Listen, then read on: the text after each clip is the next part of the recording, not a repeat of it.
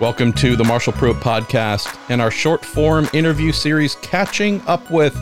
Who do we have this episode?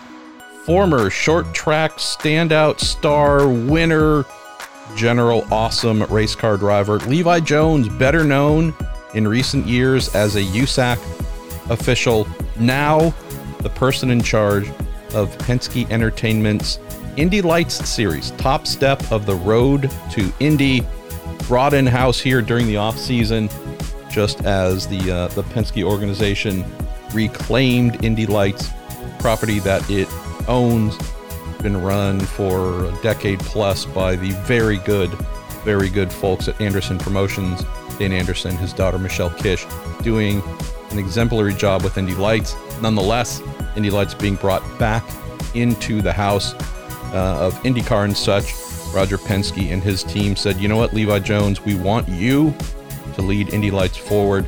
That's exactly what he is doing. So, knowing that for many of you in this Cooper Tires supported Indy Lights series, Cooper Tires, of course, being one of our primary partners, the Marshall Pruitt Podcast, along with the Justice Brothers and TorontoMotorsports.com.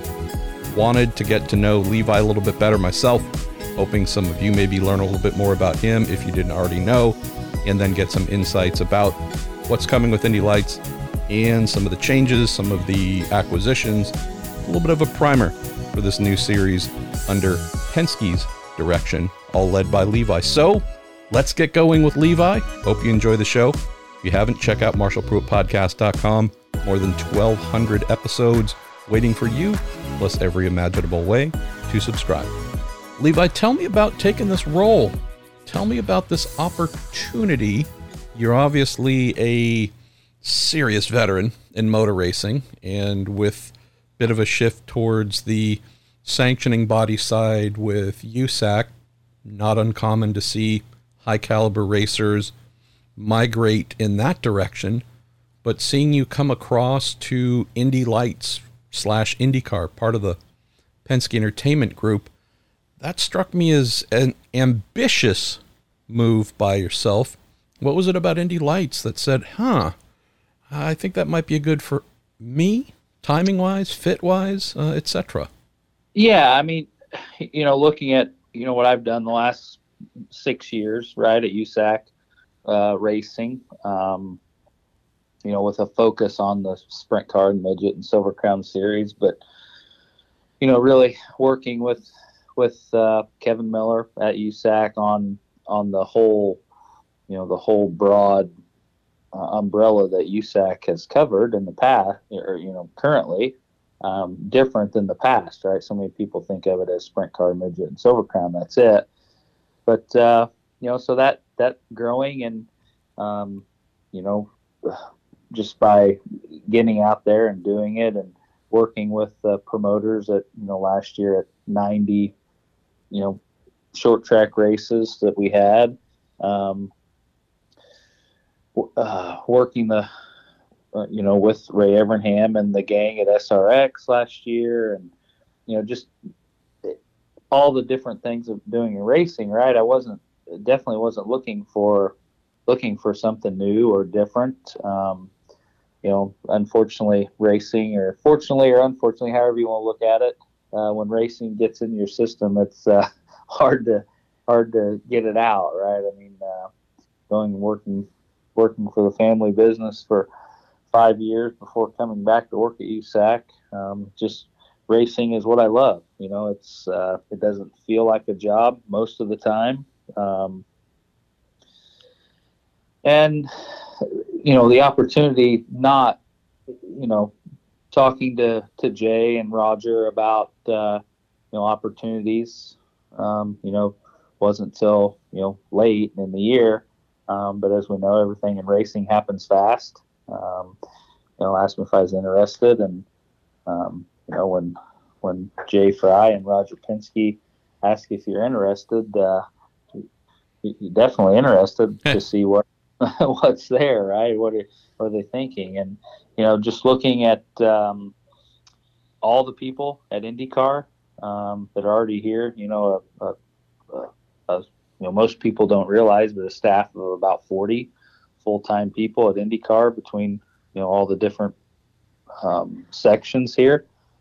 They're great, and it wasn't like I wasn't replacing my role here. I'm not replacing somebody or something like that. It's bringing Indy Lights back in house with IndyCar, and the IndyCar series itself is growing and more cars and bigger, and to be a part of that was very intriguing, and it's been great, right? I've been here since October 18th, and just being able to be involved in the kind of the cadence of how IndyCar works, from team manager and drivers, and just preparing for the next season.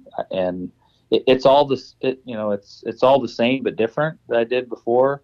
It's been great to see and learn how it works here for the last couple of months, and everything is pretty exciting on all fronts, IndyCar and IMS and IMSP here. So I'm pretty excited. Use the word cadence, so I know you do indeed spend a lot of time with Jay Fry. That's one of his favorite words. Right. Yeah. So we had the schedule finally come out this week, Levi. I think teams have known for a little bit as to where to book their hotels and what to plan for, but interesting to see this first schedule under Penske Entertainment's control of Indy Lights. What's on there that you like? What's on there where, if you're thinking towards future schedules or test opportunities, you name it, knowing your oval background and such, what do you see with the schedule in terms of trimming a lot of the triple headers down to double headers, more standalone single race weekends? And I know that there's a decent amount of oval testing that's coming to go with the 2 oval rounds, but give folks some insights about what you see with the schedule that sticks out as good positives for a first from Penske Entertainment. Are there any areas you go, maybe let's think about developing this a little more in the years ahead? Right. I mean, you look at this first schedule back in-house here, right? So 11 events, right, with 14 races, to kick it off at St. Pete, right, with IndyCar, I think is key. Everyone gets going. We have, on the light side, we have a break, right, a little bit of a break there until we get going again at Barber. But once we hit Barber, right, we're like 2 events a month: May, June, July, August, September. Kind of works for the teams, that sort of thing, logistics and financially, just being aware of all those things. And those are things that coming with my background, you're coming from making it feasible for full-time race teams and race teams that aren't, their race team is not their sole business. So, keeping those things in mind, making sense of it, and you look at, you could probably use quality over quantity on these events, making them part of IndyCar weekends. You go to IndyCar races now; they're exciting, they're fun weekends. People want to be there, and it's cool to be there. So being part of that, I think is key. Being in those 11 markets where we're at are key for Penske Entertainment, and we hope we can build on that. Right, we're taking everything with 2022. As this year, like taking in all the information. What do we, what works, what doesn't work, what do we think is good, what was good, what wasn't good, the whole spectrum, not just the races, but rules and teams and how everything works this year.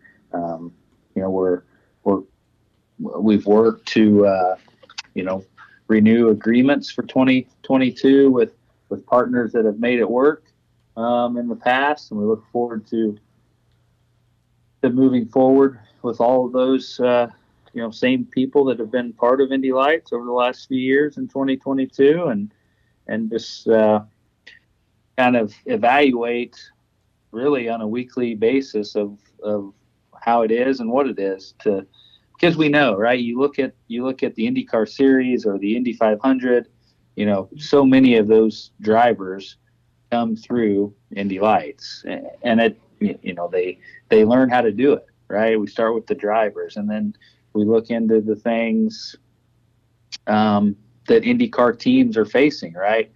To the workforce, right? Mechanics, engineers, people to drive the trucks, all those things are we feel like Indy Lights is a place that can cultivate racing people that will be involved in the sport forever. So we'll just see where it goes. A couple other quick things to throw your way, Levi. So what do you think we're going to end up with if we're talking car count or grid size when we do get to St. Pete? Know that I was speaking with friend Ricardo Juncos from the Juncos Hollinger Racing team, and was anticipation he'd be back with 1 to 2 cars. Unfortunately, says they're going to have to table that and come back to lights in 2023. So that's obviously a disappointment. But what's your solid idea of where we should end up in terms of car count to launch the season and hopefully maintain throughout the season? Is it still that double-digit plus range that we've been tracking?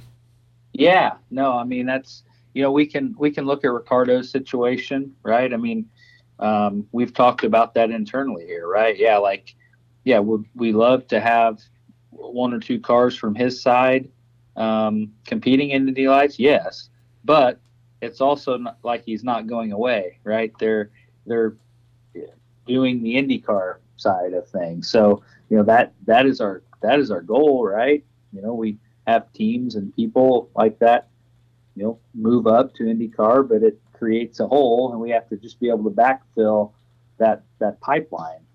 And it looks like, I'm confident in where we're at, right? I mean, you talk to people that think 10 or 11 cars. I mean, I feel pretty good about 15 being at St. Pete. They're testing today in Sebring, I'm going to Homestead tomorrow evening to be there Friday for the test, and 2 weeks after that, they're the first week of February in Laguna, and it looks like Force Indy is going to be able to test at Laguna to be prepared for the first race with a new team. You got guys like Able Motorsports going to run a car. New people in the series.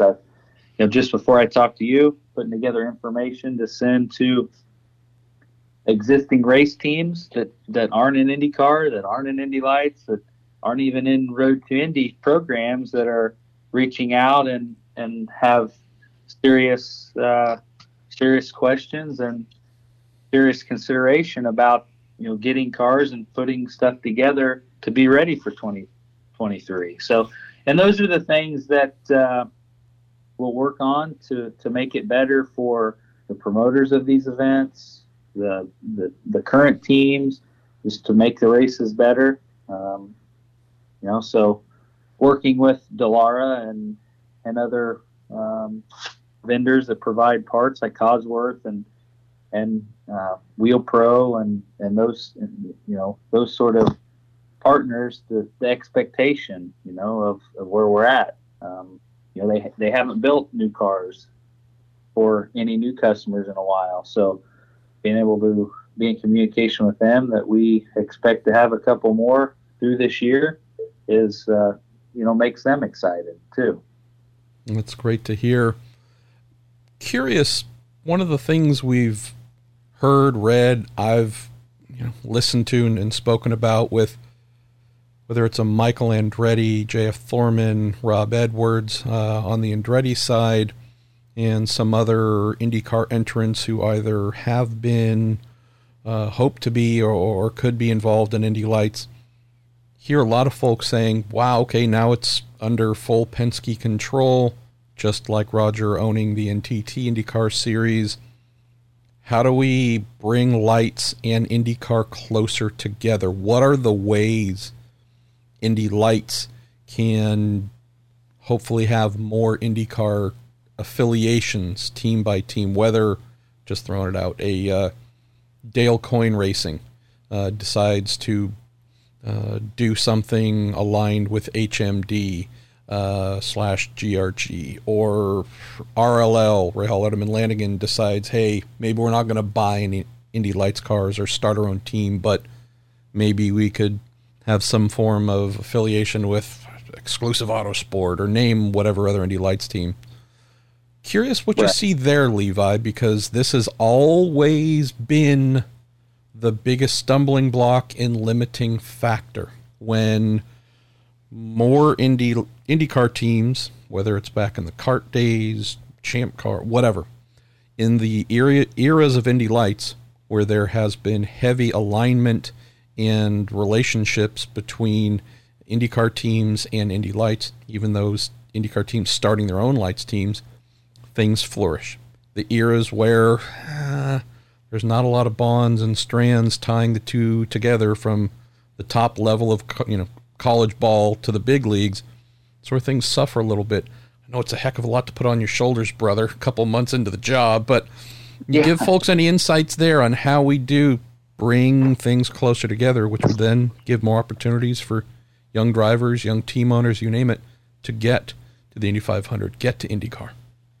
Right. That kind of my go-to is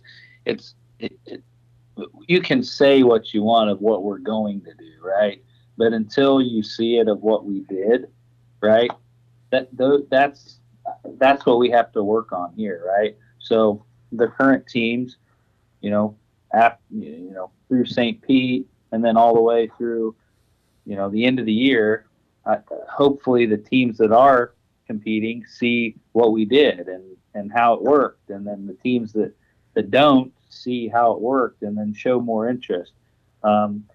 With the IndyCar side growing as well, and we all know that, almost all the teams have been fighting to have enough people and resources to do what they're doing there. So to take on a lights team, if you are an existing IndyCar team, takes space, right, in the shop, takes capital and takes time, and the being able to be okay with committing the space and resources and time is probably the biggest one, because if you're a race team, if you want to do it and you want to do it correctly and do it right and be a contender to win, the drivers that are coming in to do this, they want to contend, they want to be able to win and prove that they belong in open wheel racing and have a shot at the NTT IndyCar Series and the 500 eventually, right? Absolutely. So to be able to do it, we have to make financial sense for everyone involved. And we all know that the challenges that has presented in the past, whether it be to a team or the series or the promoter of the events, my philosophy is we have to get it to where, it works for the three pieces of the pie, right? The fans that see the event, the promoters that put on the event, and then the teams and drivers that compete. So with those three parts, if we can make it as good as we can for all three parts there, the end product usually works. Last thing for you, Levi, and hopefully we'll keep talking more and more about this throughout the upcoming years. One thing Roger mentioned to me a couple days ago was there has also been some pretty good investments on the infrastructure side with Indy Lights. I believe he mentioned new tech pad, scales and such, and something about transporters and being able to have everything housed inside, etc. I know these are more the minutia things that, again, the average Indy Lights driver or fan might not care too much about, but Can you share insights on some of these investments? And I don't know if I want to call them upgrades or just going to newer things, knowing that indeed Penske Entertainment is now running, sanctioning, and doing everything necessary to facilitate the Indy Lights Series.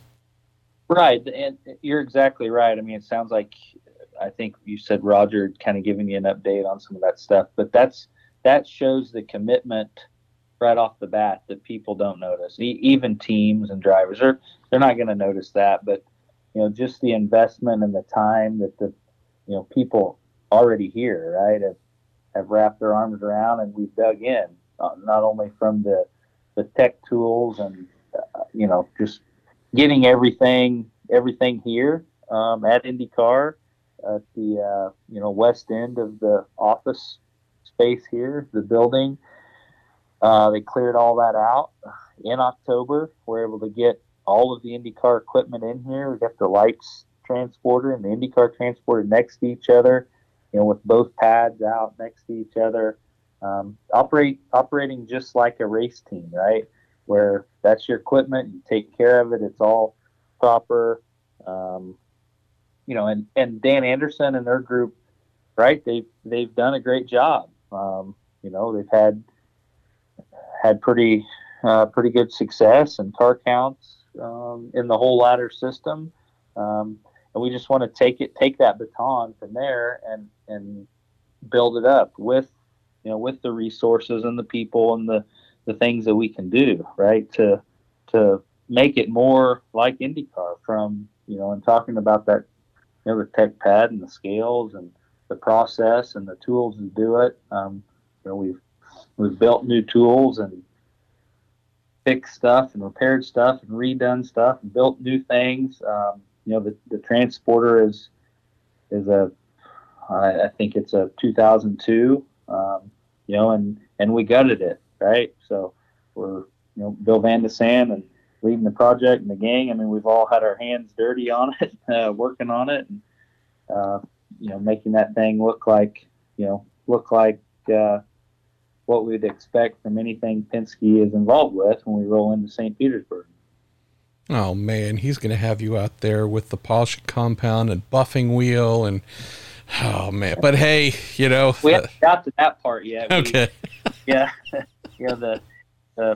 Everybody is just so far behind, right? I mean, teams, I heard John Force, was supposed to get a new trailer and told Featherlight he had to have one, so just cancel it if he couldn't have it by then. And we were trying to get cabinets redone there, but we've been able to utilize people right here in Indianapolis to get things fixed, from Vern and the guys at Kirkman's to redo the back door and the lift gate and paint here locally, and getting a new wrap and then new cabinets inside, and redoing the flooring and just being ready to go.